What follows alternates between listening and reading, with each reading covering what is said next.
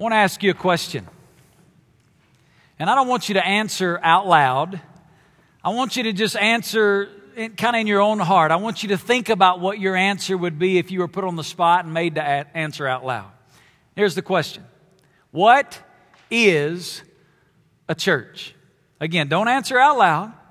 But I want you to think about that question. What is a church? It's a word that we use in our vocabulary a lot. Matter of fact, some of you probably used it today. You said, let's go to what? Church, right? What is a church?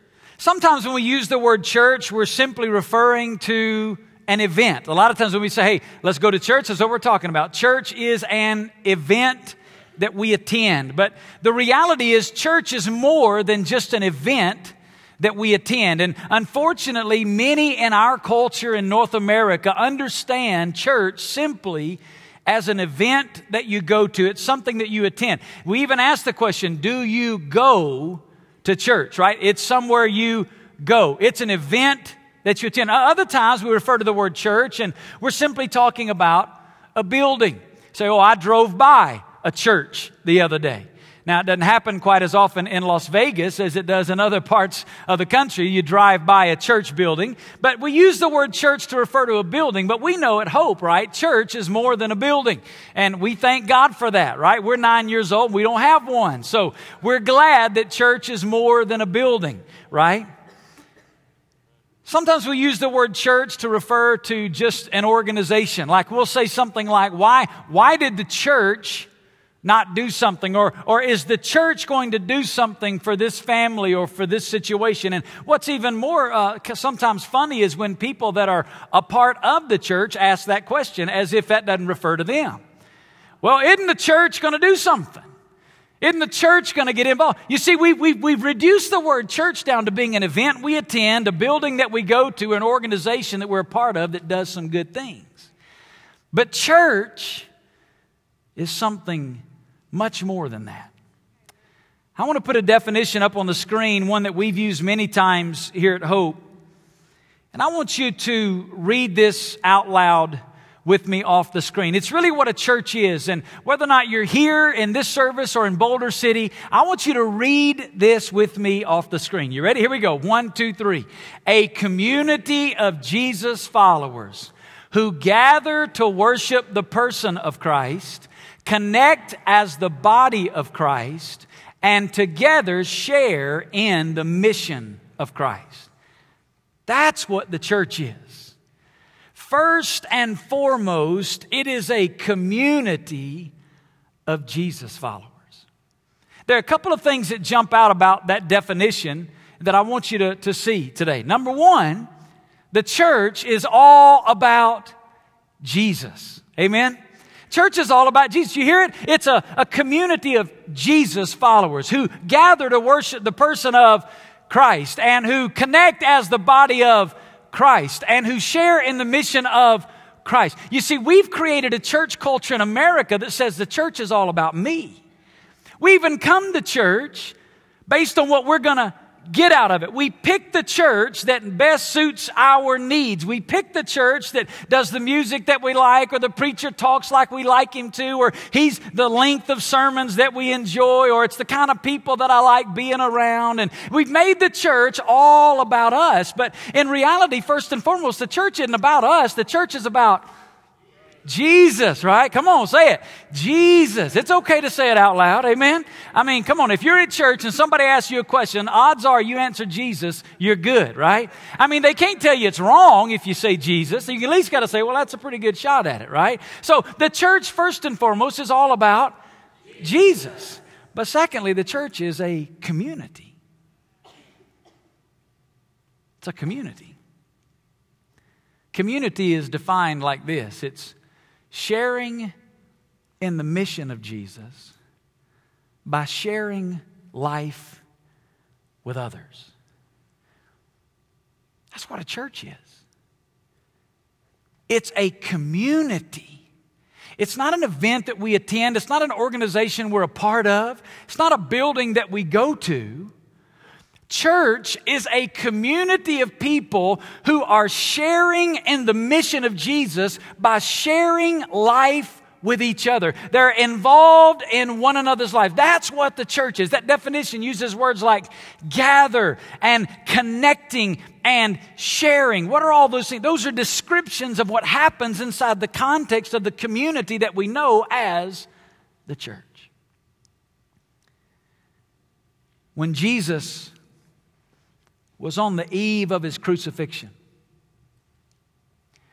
Jesus gathered together what was the very beginning of what you and I know as the church. Jesus pulled together a small community, just a small group of His followers. And they were having a meal together, and in the middle of that meal, Jesus began to introduce a practice to them.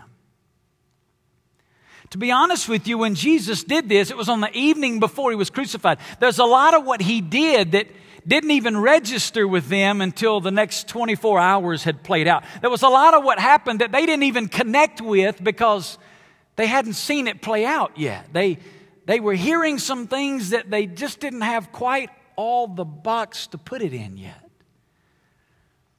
If you have your Bible, I want you to turn to the 26th chapter of the book of Matthew. In Matthew chapter 26, Jesus sits down with this community and He gives them this practice. And here's why I've shared what I've shared with you so far. This practice that we call the Lord's Supper. This practice was given to celebrate the simplicity and purity of devotion to Jesus in the context of community. That's why we have it. We don't have this as a ritual that we're to perform. It's not a rite of passage. It's not a ceremony that brings us merit and favor with God. No, this practice was given to us for one reason and one reason only. And that reason is to celebrate the simplicity and purity of devotion to Jesus in the context of the community of believers. So I want to read it together. Matthew chapter 26, beginning in verse 26, exactly what happened. It says, while they were eating, Jesus took some bread. And after a blessing, He broke it and gave it to the disciples and said, take, eat. This is my body. Now again, I want you to think about this. Some of these verses that we're reading are verses that some of us who are Christians have read so many times. We read them with the perspective of looking back on an event 2,000 years ago where Jesus died, was buried, and rose again. They just gathered with Jesus to have a meal. There'd been no crucifixion yet. There'd been no resurrection yet. He takes the bread and He says this prayer. I would love to have heard the words of the prayer. But then He says to him, I want you to take this and eat it. It's my body. And I'm sure they kind of looked at each other, not really sure what was going on. Then He said in verse 27, and when He had taken a cup and given thanks, He gave it to them, saying, drink from it, all of you. For this is my blood of the covenant, which is poured out for many for forgiveness of sins. But I say to you, I will not drink of this fruit of the vine from now on until that day when I drink it new with you in my Father's kingdom. After singing a hymn, they went out to the Mount of Olives. Now, we know the rest of the story, right? We know what happened in the Mount of Olives. They went there. Jesus took Peter, James, and John, and they prayed. And after a season of praying and falling asleep and praying and falling asleep, they began to see in the distance the approaching torches of a Roman cohort. being led by somebody that they knew very well, Judas Iscariot. They come into that garden there where Jesus and the disciples had been praying, and Judas comes and he kisses Jesus on the cheek. They arrest Jesus to the dismay. Even though Jesus had been telling them what was about to happen, you can tell they were shocked because Simon Peter's reaction was, hey, we're stopping this train, right? I mean, he grabs his sword and he just swings at the first thing he can hit, and thank God he's a bad shot, amen? Cuts a guy's ear off. And Jesus stops him, puts the ear back on. They arrest Jesus, and that night they lead him through a series of mock trials. 11 of them to be exact. Shows you the mockery of justice that was taking place. Here in the middle of the night, they convene the judicial system to run Jesus through a series of 11 trials in the dark of night.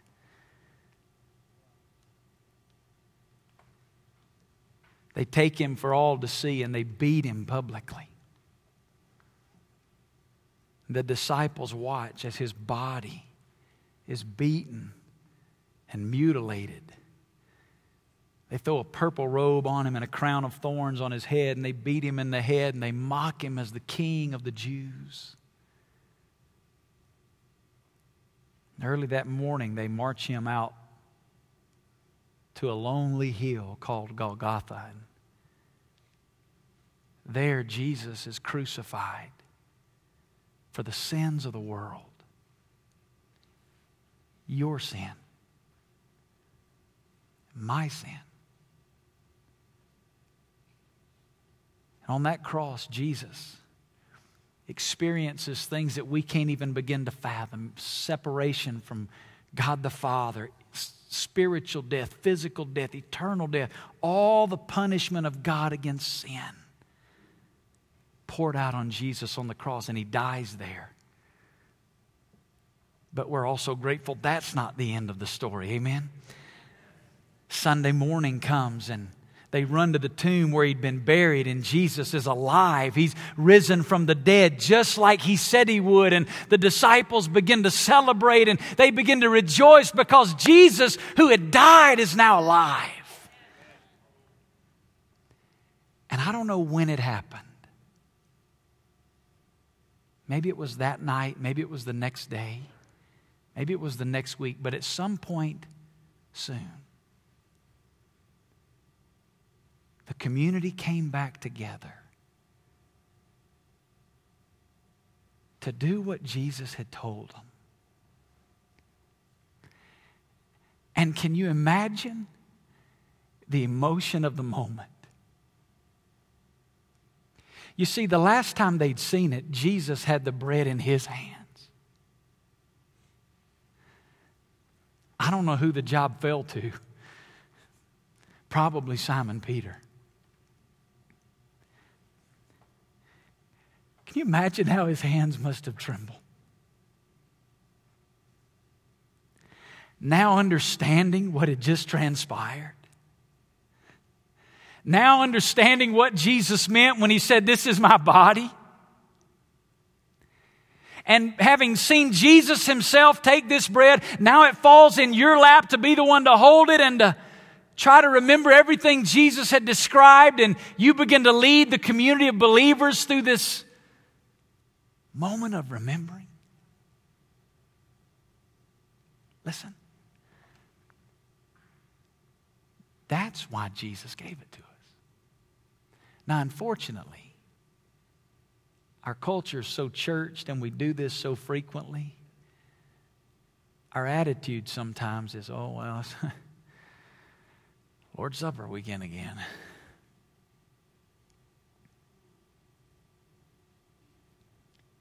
What I want you to try to do for just a moment is try to take yourself back to that moment when those believers, for the very first time, held these elements in their hand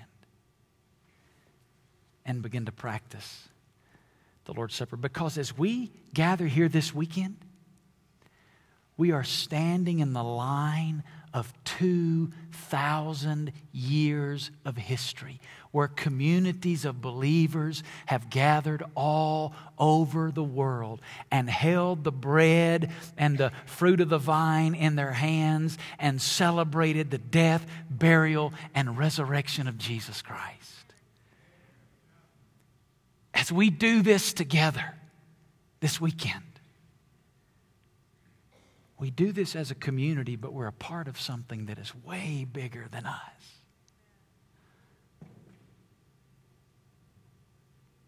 There were three simple realities that Jesus wanted them to understand, and they're right in these verses. I want to give them to you, and then we're going to take this together. Here's the first one. They had a sacrifice to remember.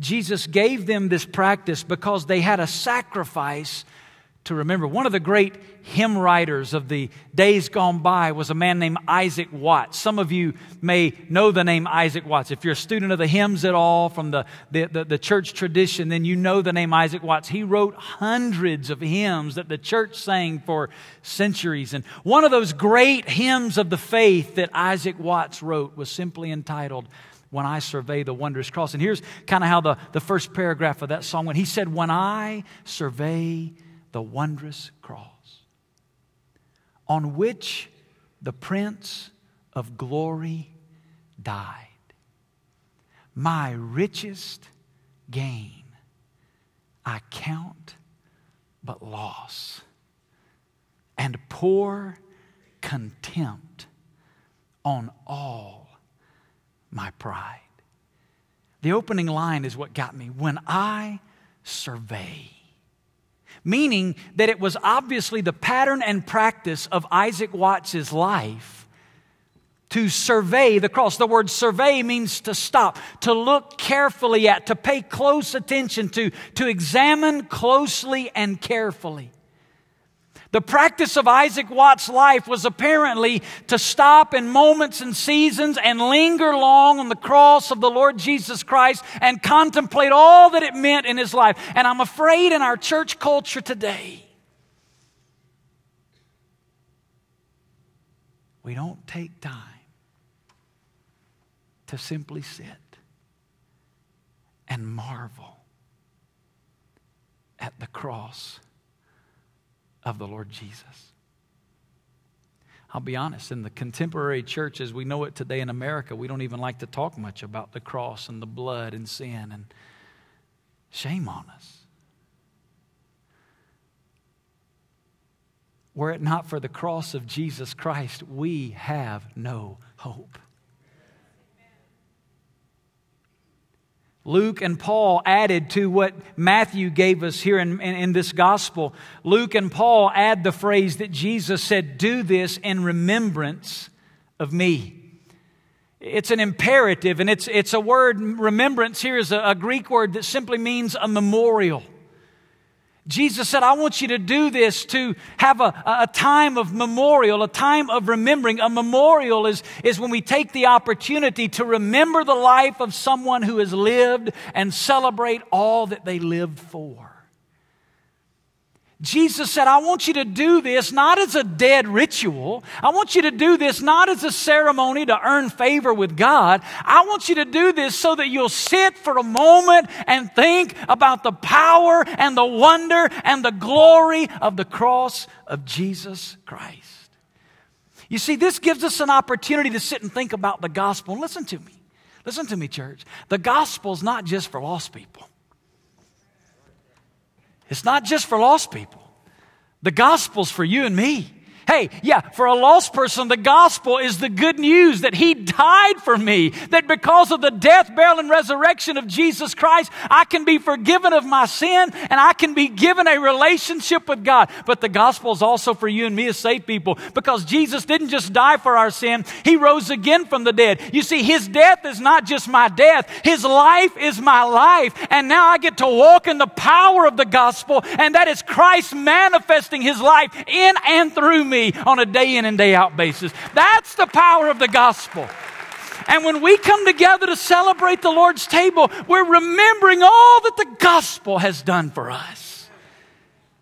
They had a sacrifice to remember. Secondly, They had a story to share. Look at verse 28. Jesus said, "For this is my blood of the covenant, which is poured out for many for the forgiveness of sins." You see that word? You can maybe underline it in your Bible. It's the word many. This is my blood, which is poured out for many. It's a word that means multitudes of people. You know what Jesus was doing right there? He was reminding that little band of followers, hey, this isn't just about you. It's bigger than you. He was reminding them that this gospel was not just something for them to rejoice in, but this gospel was something that He had called them to take to the very ends of the earth. Hey, 2 chapters later in the Gospel of Matthew, 2 chapters later, Jesus said, Go and make disciples of all the nations, baptizing them in the name of the Father and the Son and the Holy Spirit, and teaching them to observe all that I've commanded you. 2 chapters later, Jesus said, hey, this gospel, take it to the ends of the earth.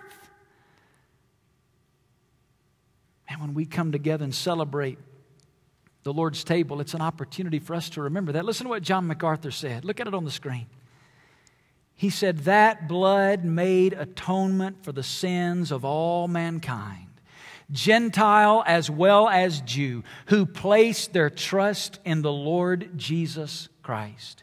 Many includes those who trusted in God before Christ died, as well as those who have and will trust in Him after His death. Listen to me.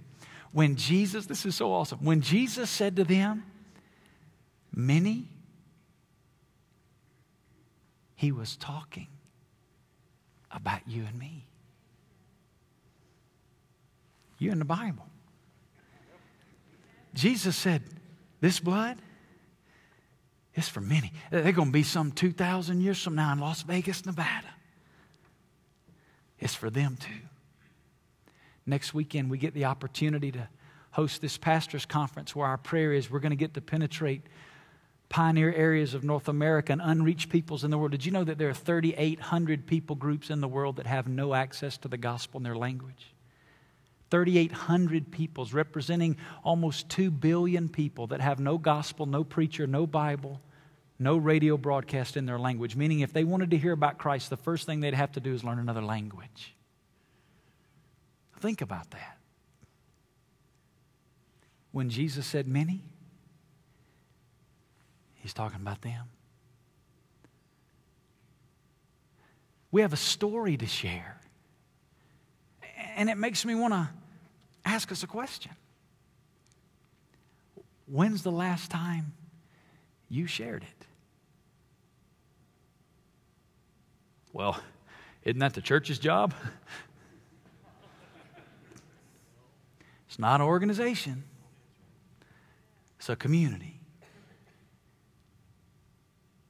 Say, we are the church. Say it out loud. We are the church. Yep, it is the church's job. We have a story to share. When we come together to take the Lord's Supper, we're reminded of a story that we have to share. Third reality He wanted them to understand is they had a promise to celebrate. They had a promise to celebrate. Look at verse 29. He said, but I say to you, I will not drink of the fruit, or this fruit of the vine from now on until that day when I drink it with you new in my Father's kingdom. Now, we don't get to see their faces, but I'd love to have seen their faces when He said that phrase. Because I'm sure somebody looked at them and said, what day is he talking about? Let me tell you what day He's talking about. The day when the world as we know it comes to an end. Hey, I know a couple weeks ago we had this guy make a prediction, right? It's interesting to me when people do that. Jesus said of Himself, He doesn't even know the day or the hour. I find it odd that the Father would tell somebody else before He told Jesus. But although we disagree with the methods of the gentleman that made the prediction, let me tell you one thing He's dead on about. one day it's coming to an end. And we're closer today than we've ever been. Think about it.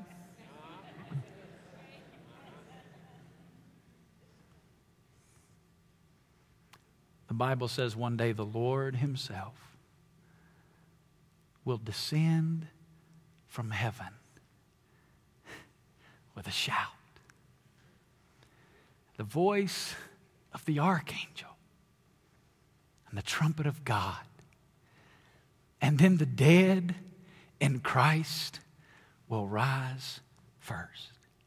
Then we who are alive and remain will be caught up together with them in the air to meet the Lord in the air. And thus we will always, the Bible says, be with the Lord. One day that's going to happen. And that's the day that He was talking about. And here's what He was saying. Until then, I've given you this practice to celebrate in my honor. But on that day, we will not celebrate in His honor. We will celebrate in His presence.